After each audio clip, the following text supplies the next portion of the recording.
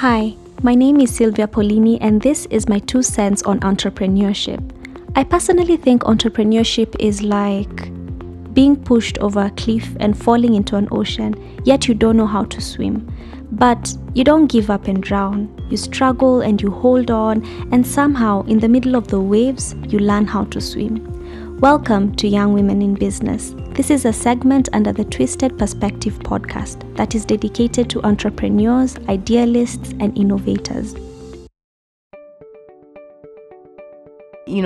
Give it the kind of commitment and vigor you would your normal, day-to-day business job rather. I remember how many hours of my life I gave to the bank, and that's all I kept telling myself while I was starting this business. It's like, you were able to sleep 4 hours for someone else, you can do it for yourself. Work through the night, work weekends. We had crazy hours in banking, and if I could do it for some shareholders I've never met, I can certainly do it for the shareholders that are my family.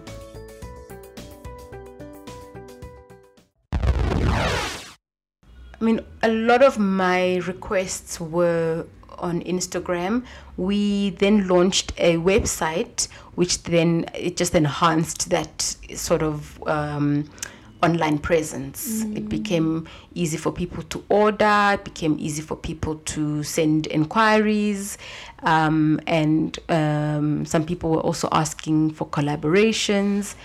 But you've got to invest in an attractive platform that I think gets the attention of the people that you've identified as your market. Yeah, and so how long did it take before now DoubleTree started contacting you? How long was it when you first did your first sale, and places like DoubleTree approaching you? DoubleTree was probably a year in, but a lot of the coffee shops and the gyms were a few months in.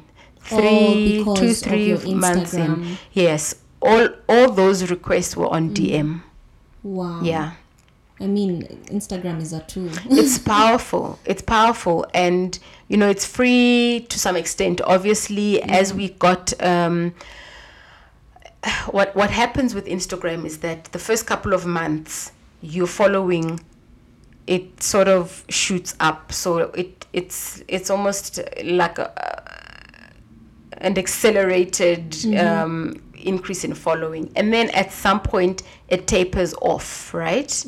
So it starts to taper off, and then the increase becomes a bit low, but it's still there if your content is attractive enough.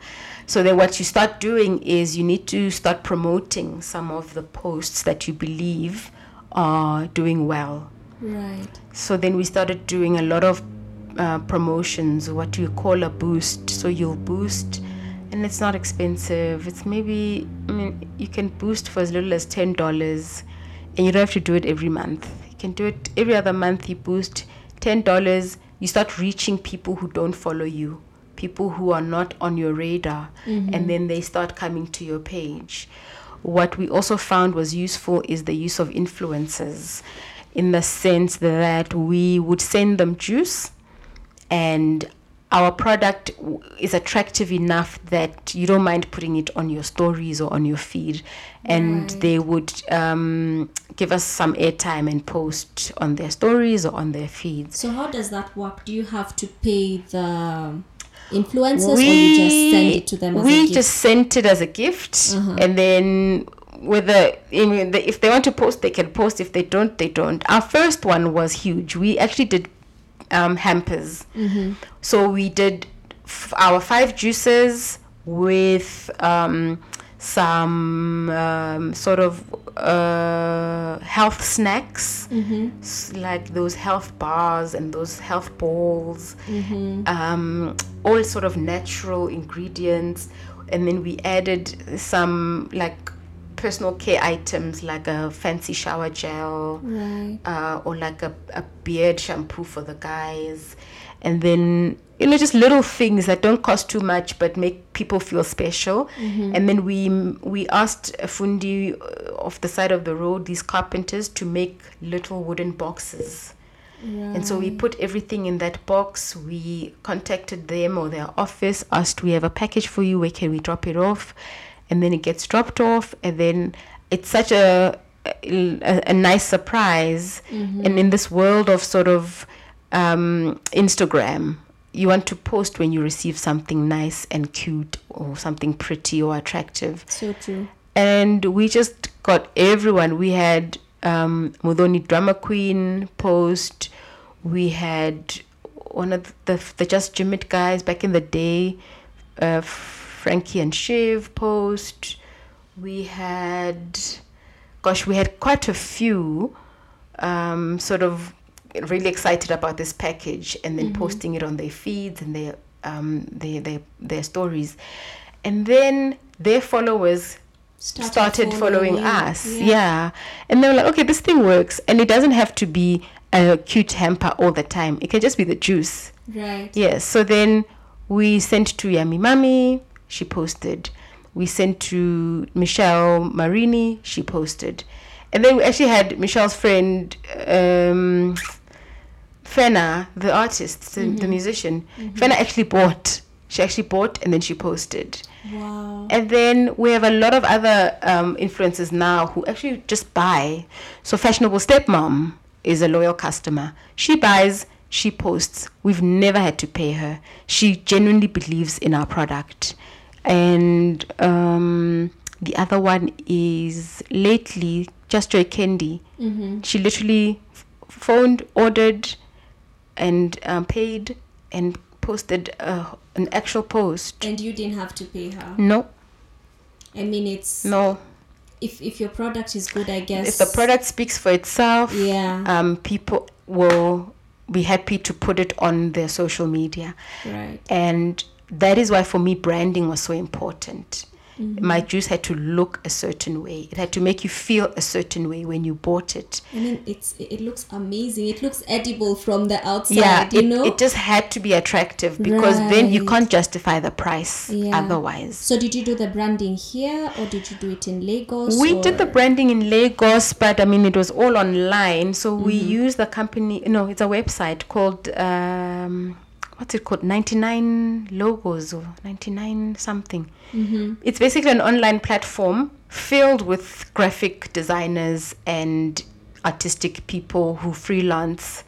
You put your profile onto the website. You obviously, I think you pay a small fee.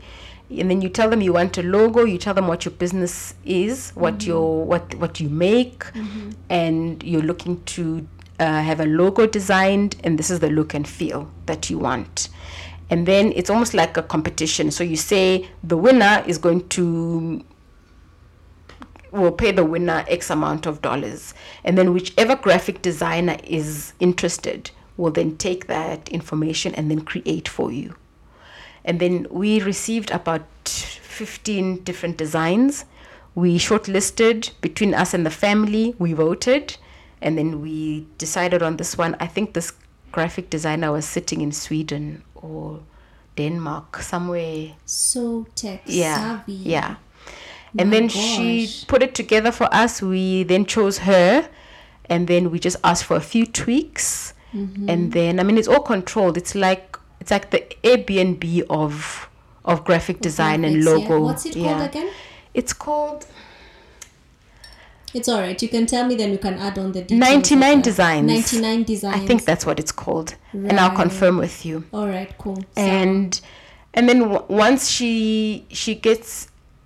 obviously, 99 Designs is now the central point. She sends in all the vector logo designs, all of that. Then we send the money, and then everyone's happy.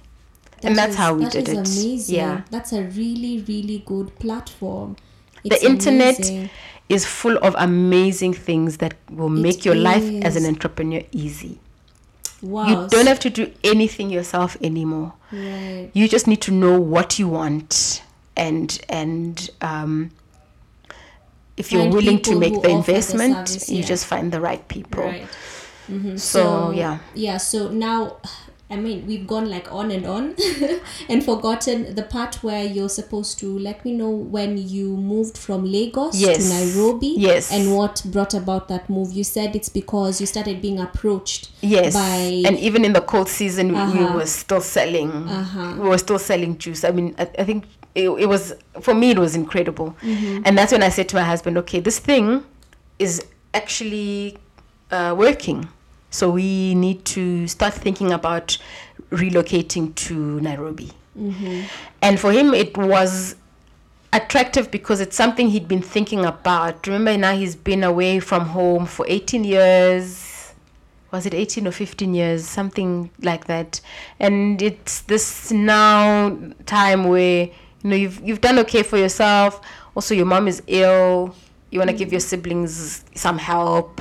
And here's this business that we've invested, all our savings in. It seems to be working.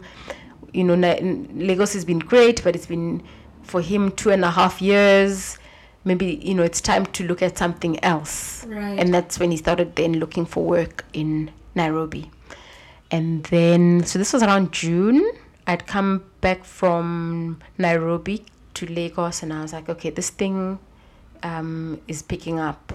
We're getting lots of requests, etc., etc. We really need to be on the ground on a full-time basis. And he started looking for work. He found a great job. I think September everything was finalized. So it took a few September months. last year? Correct. Mm-hmm. And then I was still doing the back and forth. September everything was finalized. October we went back to Johannesburg to sort of collect some of our things, and then November we came to Nairobi permanently. That's when it happened. And then I've never looked back since. Came here, we sorted out our papers. It helps that I have the right surname. We had to obviously get letters from South African Home Affairs, our marriage certificate, just to sort out the legals. Right. But I mean, Terra was already well established by then. Everything was working. He is, shareholder, director, and then we've decided to make it a family business. So we have shareholders who are his sisters as well, who really were instrumental in getting this whole business off the ground, just getting the place ready, making sure the machine arrives, setting up the employees, screening everyone in my absence, understanding the Kenyan market, so we know where to buy, where to sell, where my clientele lives, because they know the geography of Nairobi, what the sort of the sweet spot in terms of selling price should be, and also trialing the juices, because my palate is more geared to the South African taste. And I then learned that Nairobians actually like the more sweeter kind of juices. So we then had to tweak and adjust our juices to make sure that it's attractive to this market. Right. Yeah. So when you're starting the business, could you give us a rough figure about the starting capital? So it's not, because it's I can imagine born, raised in Joburg, moving to Lagos, and then now opening a business in Nairobi. Yeah. So how was that? Was that rough? And just the rough figure that, probably would start and help run a juice company. So, I mean, the way we did ours was a bit over the top. It's not cheap. Cold pressing. Oh, I was actually still explaining the machine to you. So the machine is then it's a hydraulic press. So you use like a woven bag, and then you throw in the fruit and vegetables now into the top, and then what it does is it shreds it. It's almost like a grater, like a grater, what you use to grate cheese or carrots. It's almost like a grater, but a big one. And then it grates the produce, and then it all falls into this woven bag. And then once it's in the bag, you get these two massive metal plates. that then come together, and they exert sort of hydraulic pressure against the bag, and then the juice then pours out from the bottom. And that, I think that's what is termed cold pressing. So it's two hydraulic plates that press together. So you're not exerting any sort of heat to the produce. So there's no stress that is exerted on your fresh produce. So when that juice comes down into your bucket, it's cold, and you get maximum nutrients, and you'll see the color of our juice. That mint green is a dark, bright green, and that just shows you that there's been no denaturing of the nutrients in that process. But that machine needed to be imported from the US because we didn't have any local suppliers. So that's the first sort of piece of equipment that we had to buy, and it wasn't cheap. I think we spent about 1 million shillings on that machine alone. Wow. And then you've got to get it. KEBS insists that if you're importing machinery, it has to be inspected at source. So wherever it's sitting, they have agents that work with a company called SGS. They are the inspection agents that work with basically standardization bureaus across the continent. SGS works with Kenya, which is KEBS, South Africa, which is SABS, the equivalent of KEBS, and a few others in sub-Saharan Africa. And they have agents across the world, and they know what KEBS requires before a machine arrives in Nairobi.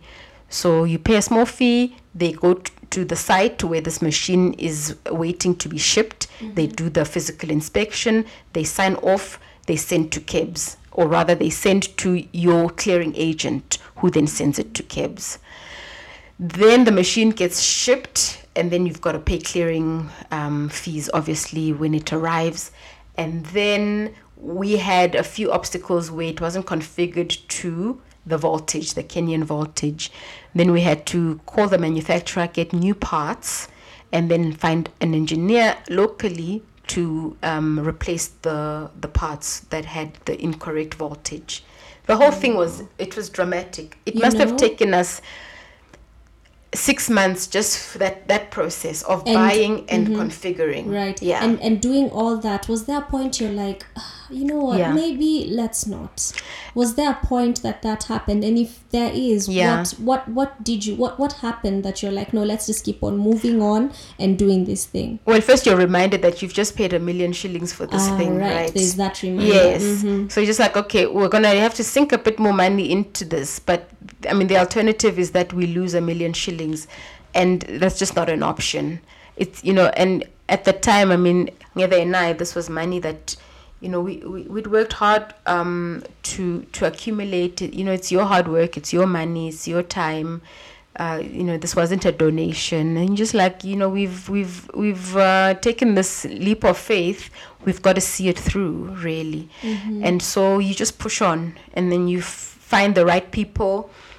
It was a trial and error. I think we looked at 3 engineers. I think by the 3rd engineer, it looked like the first 2 were just electricians, just fundis, But then eventually we found an electrical engineer who then configured the machine for us. So that was our first machine.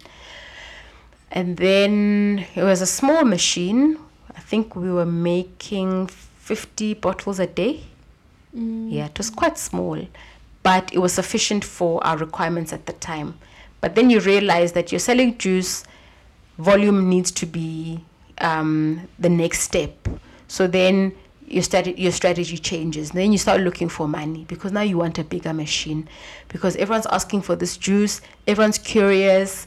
Also, you're thinking, could I do bulk? Could I do 1 liters, 2 liters? Because that's what the hotels want. So you start thinking, we need a bigger machine, because there's such a huge gap in the market. At the right price, this thing could go mainstream.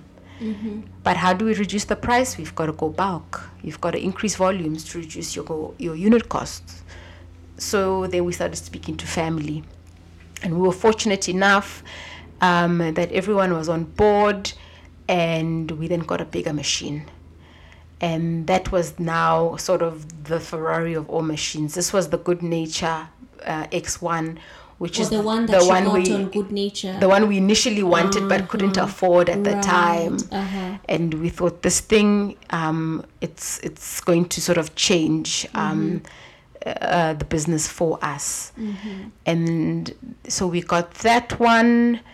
But I mean, there were also other costs like but just the construction, getting the facility ready, buying air conditioning, buying fridges, buying cooler boxes. And then at some point we decided to go glass. So we used to have plastic PET bottles. With, I don't know if you've seen on our Instagram page. We used to have small PET plastic bottles, and then we moved over to glass. Isn't that more expensive? So that's more expensive. Right. Then you need also a glass capping machine, which we invested in, I think, in February this year.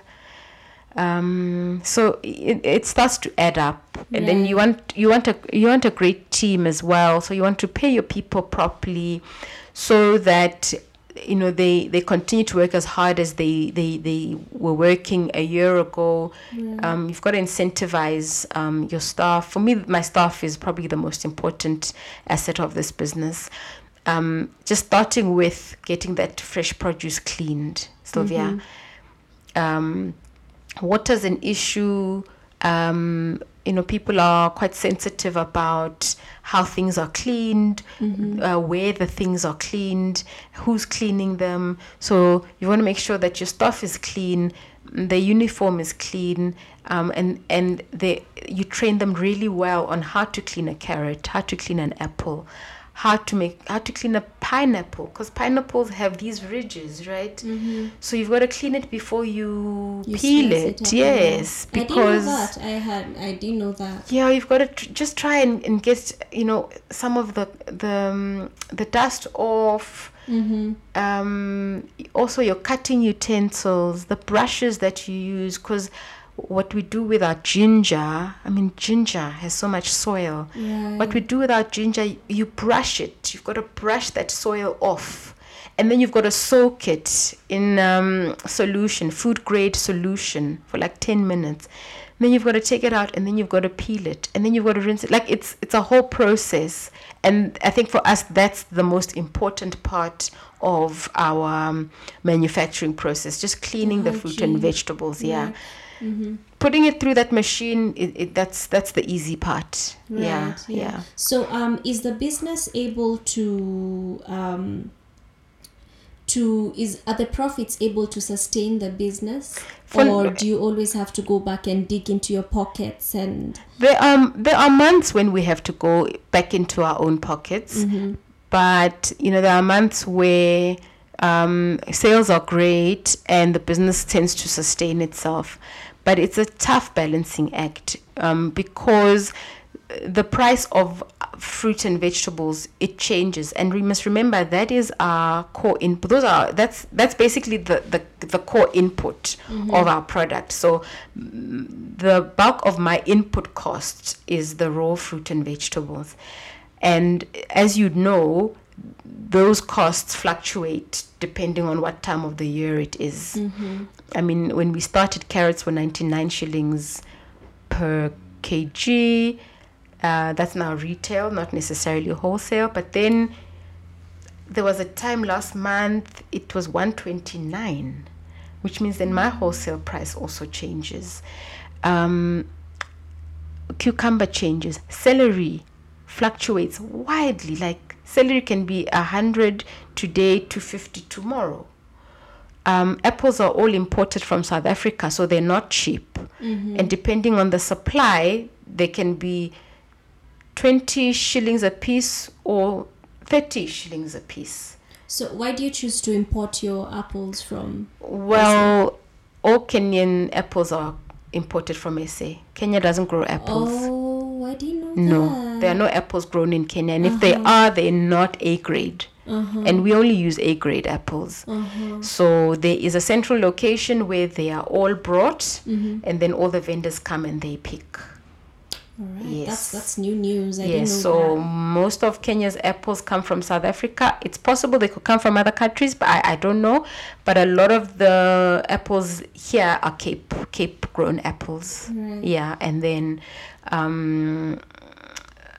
pineapples we get locally. Those are not too bad. Another thing that throws us sometimes is lemon for some reason. But with fluctuations in prices, I can't fluctuate my juice price like that every week or every month. Right. My juice price stays the same. And so I then must absorb the increase in price of the fresh produce. And those are sometimes the times when we struggle. And you have to go back into your pockets. Correct. Right. So the way the business is moving for you right now, would you say that it's actually, because how old is it? Is it like a year? 18 months 18 now. Months, yeah. Right? Yeah. Oh, wow, that's a while. So would you say in 18 months that you guys have grown and now you can say that this is a successful business, or is it that now you're still trying to gear up to it being a successful business? So, I mean, success is relative. In 18 months, I think we've done pretty well. On average, I think it takes about 3 to 5 years for business to break even. So I think we're on the right track. We are relying less and less on personal funding. And each month it improves. And I think that's what keeps us going, to say, okay, maybe some months we need to get help from our shareholders, but generally, we're managing to cover our costs month on month, and it's looking a hell of a lot better than 6 months ago or even 12 months ago, and I think that's what keeps us going. Yeah, so it's just growing. Yes, we're under no illusion that we should you'll be making millions in profit, because we're very much aware that businesses do take a while to get to that point, but we just got to just keep going. We really have to. As long as we're making improvements every month, then we're happy. Right. Yeah. So if you could go back to the beginning, Terra, what would you have done differently? Okay, first of all, I wouldn't have registered for VAT right away, because I feel like KRA gives you that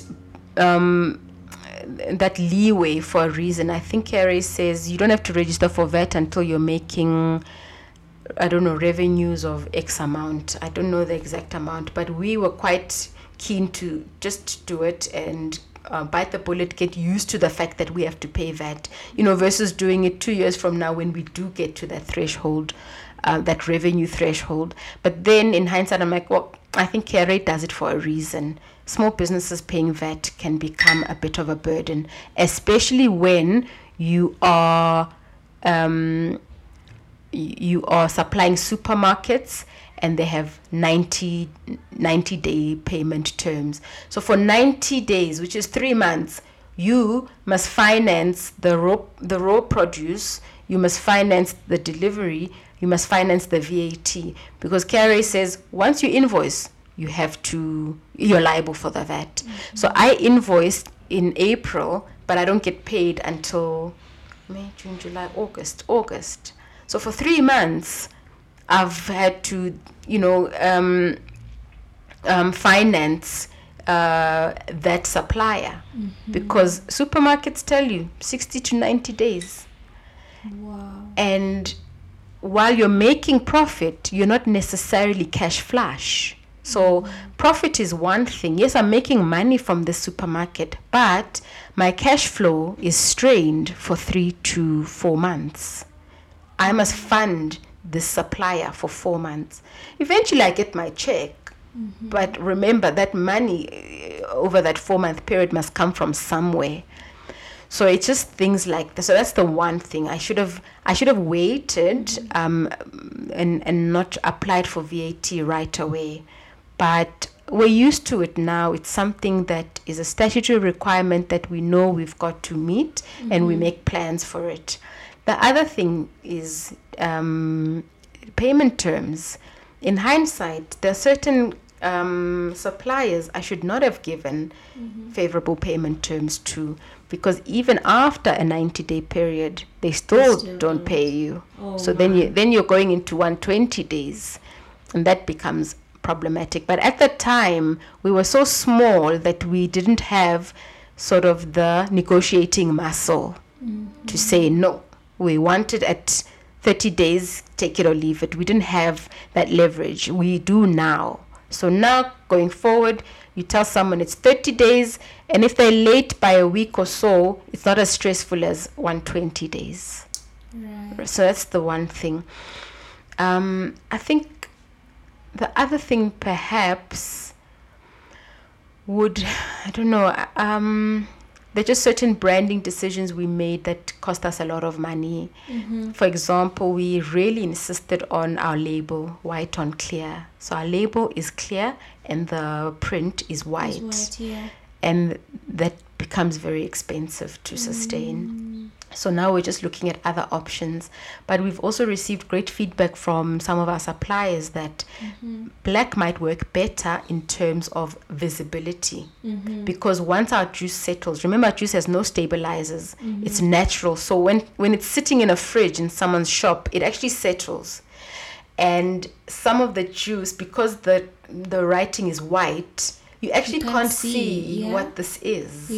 So unless you know Terra, walking past the fridge, it doesn't catch your eye. It just looks like this juice in a bottle. It doesn't say Terra. So he actually suggested that we maybe look at black on clear. So then I started doing research on black on clear, and it's actually a little bit cheaper than white on clear. And it's easier to find. Whereas white on clear, we struggled. We struggled to find a printer that could do it. So it's those kinds of things that where we insisted on quite early on. We didn't really have to. It wasn't necessary. It wasn't going to erode the brand at all. Right. Yeah. So, yeah. I mean, there are a few things. I probably can't think of any, off the top of my head. But, yeah, those first two definitely, yeah. You'd have totally done differently. For sure. Yeah, and what would you tell someone who wants to start a business? Yes. It doesn't necessarily have to be a juice business, but any business, somebody who wants to get into entrepreneurship, what would you tell them? I think funding is very important. People take for granted how much money is required to start a business. But I think just start. Just start.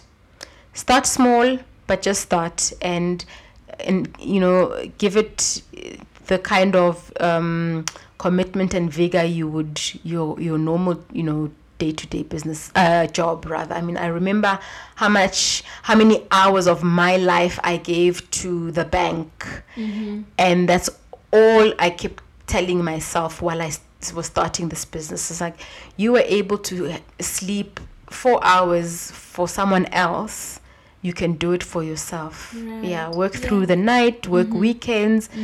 I mean, we had crazy hours in banking. And if I could do it for some shareholders I've never met, I can certainly do it for the shareholders that are my family, people I care about. Yeah. And also knowing how much money has been invested, it really pushes you to make a success of the company and the business. So I really would say just start. However small, just start. Right. And see where it takes you. And I also find that networks are important. Entrepreneurs tend to sit in cocoons and stress all by themselves. There are people out there willing to invest in your business, willing to give you their time and advice, but also willing to connect you to other people. We supply the UN, 3 cafeterias in the UN, 3 cafeterias at ICRAF, which is also UN Avenue, and the US Embassy. Wow, those are all networks. Those are all networks. We, the guy who did first of all, a family member introduced me to someone who was willing to design our website. And I gave him the time of day. I met him when I was in Nairobi. I'd meet him, we'd sit. You just create this rapport. I also like to ask people, where do you want me to meet you? So that I am not confined in my comfort zone all the time, which is what I asked you when we met. Where do you want me to meet you? Of that. I am super guilty of that. For me, I use that to my advantage. Where do you want me to meet you? Then I'm in your environment. I'm meeting your people. I'm meeting your colleagues.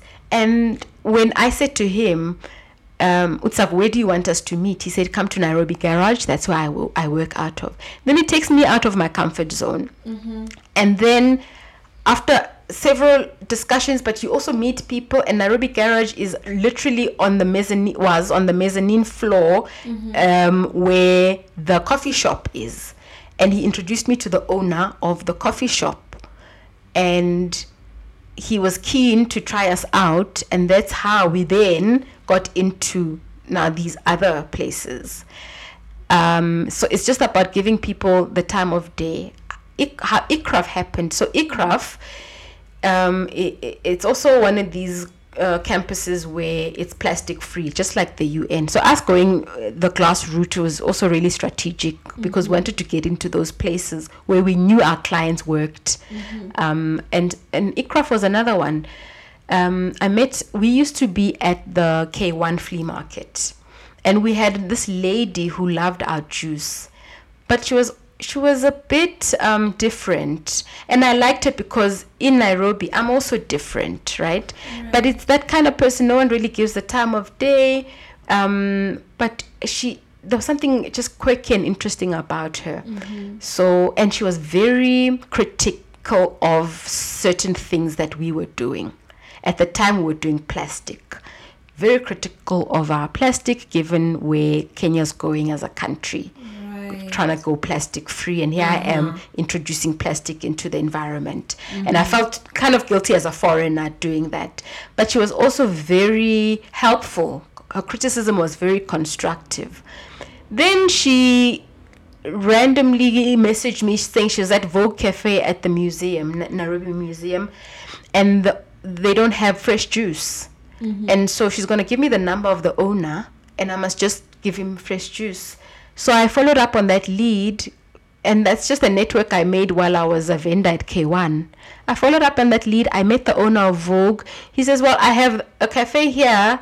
I have one at the head office at Stanbic, and I have 3 at ICRAF. So, that's how I got that. Amazing. So it's really, networks are very important in business, anywhere in the world. You can't live in your own cocoon. You've got to get out there, meet people you wouldn't necessarily meet, speak to people you wouldn't necessarily interact with, and get out of your comfort zone. And basically just also ask for help. Yes. Something I think I'm just also, it gets to a point, I think even with the podcast or whatever it is that I'm doing, I'm like, I want to do my edits, I want to do my artwork, I want to do my marketing, I want to do everything by myself, because at times you tend to feel that, I can give that responsibility to someone else, but I just want it to be done the way I want it to be done. So how do you get to a point where you're like, all right, let me get employees in? Because I feel like I'm really, really struggling with that right now with the podcast. Yes. You end up having 4 hours of sleep, 3 hours of sleep, because you don't want to give people work or bring people to work for you, because you just want things done in a particular way and you feel like you're the only one who can do it. It's really all about systems thinking for me, and that's, I think, what I learned in business school, where once you are the architect of your business. So the parts of the business where you can create systems, you need to do that, right? And then you need to teach people how to do it. But if you have systems, processes, and procedures, you've got a rule book, then those things are easy to do. Then you can keep the creative process. The minute you do everything yourself, Sylvia, you then rob your business of out-of-the-box thinking, because you're so consumed with the day-to-day. Right. The day-to-day can be put in a system. A system, a process, a procedure, and then you teach someone how to do it. I used to wash, clean, peel, press juice bottle. I used to do that. And it's important to know each part of your business, intimately. But after a while, I'm just like, it's not rocket science to wash, peel. As long as I've created systems in place, I have rules, I have processes, I have procedures, and I can teach people how to do that. I never have to do this again. I come in once in a while for quality control purposes to make sure people are still following the rules. But if people follow the rules and you've made the rules easy and clear and they've seen you do it so they know it's possible, you never have to do those things every day. So then you can do it every other day. So that on the second day, you have the headspace to think about growth. You have the headspace to think about high-level strategy. You have the headspace for business development. You have the headspace for creativity. You're creative, but now you're bogged down with all the admin, finding someone to interview, editing. Those are not your creative juices flowing. So you're restricting the growth of your business because you're so bogged down with the everyday, you can't think about anything else. And all that does is it just keeps you where you are. Yeah. It's very difficult to grow when you're doing the same thing every day, which is the admin. Yeah, it robs your business of your creative self, the reason you started this to begin with. So you need to then start looking at handing over some of the stuff that is easy for systems thinking. And then you can keep maybe the creative side of things. Right. But you can't, it's not sustainable to do everything every day. Man, I feel that. Yeah. I totally feel that. You're going to frustrate yourself. You're going to hate what you're doing because you're going to feel stagnant. Every time you wake up, you're going to be like, gosh, okay, I need to edit that thing. This needs work. I need to find someone. Give that to other people. Give that to other people. Do the stuff that you know you will really struggle to hand over. I do my own business development. I could hire a rep. I could do that. But I don't think they would sell my business in the way that I feel it should be sold. So that I keep to myself. I do business development myself. But I don't have to bottle the juice myself, Sylvia. Right. Yeah, I don't have to source the fruit and vegetables myself because I've taught my production manager the quality we require. And I mean, the first time we found our apple vendor at High Ridge, we were there together at 5 a.m. in the morning. And we were literally selecting the apples one by one. If it's bruised, we don't want it. One by one. If it looks yellow, too old, we don't want it. So now she knows how to do it. Then she did it by herself 2-3 times. But then we have a driver who's highly intelligent, and he's then there, and she goes selecting, and he sees it. It's all a system, and systems are not something, it's not something fancy. It's really the basic day to day. And now he knows 5 a.m. you're there, because the earliest bird catches the fattest worm. So 5 a.m., that's when the great apples are at High Ridge. And you get there and then you select. You've got your tot one by one. When they get to our facility, there's a new system that starts there. The ladies who juice, there's one of the team leaders, and she'll then check the apples one by one. If there's a bruised apple, then the driver must account.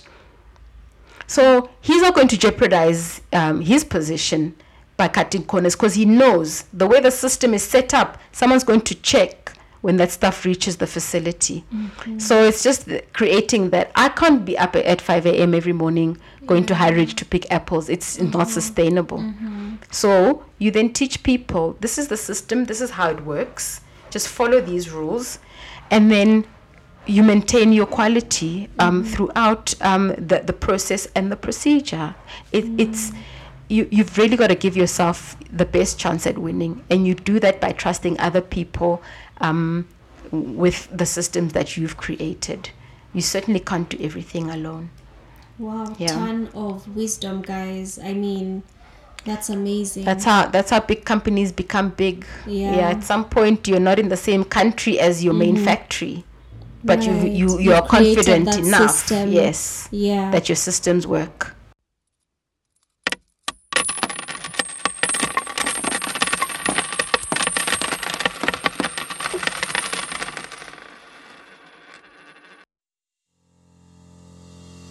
Hi, it's Sylvia here. I just wanted to thank you guys for listening to this week's episode of the Young Women in Business. Again, I really hope you guys are picking up so much from these incredible women, and I hope that you guys will be here next Tuesday, same time, for another episode of the Young Women in Business.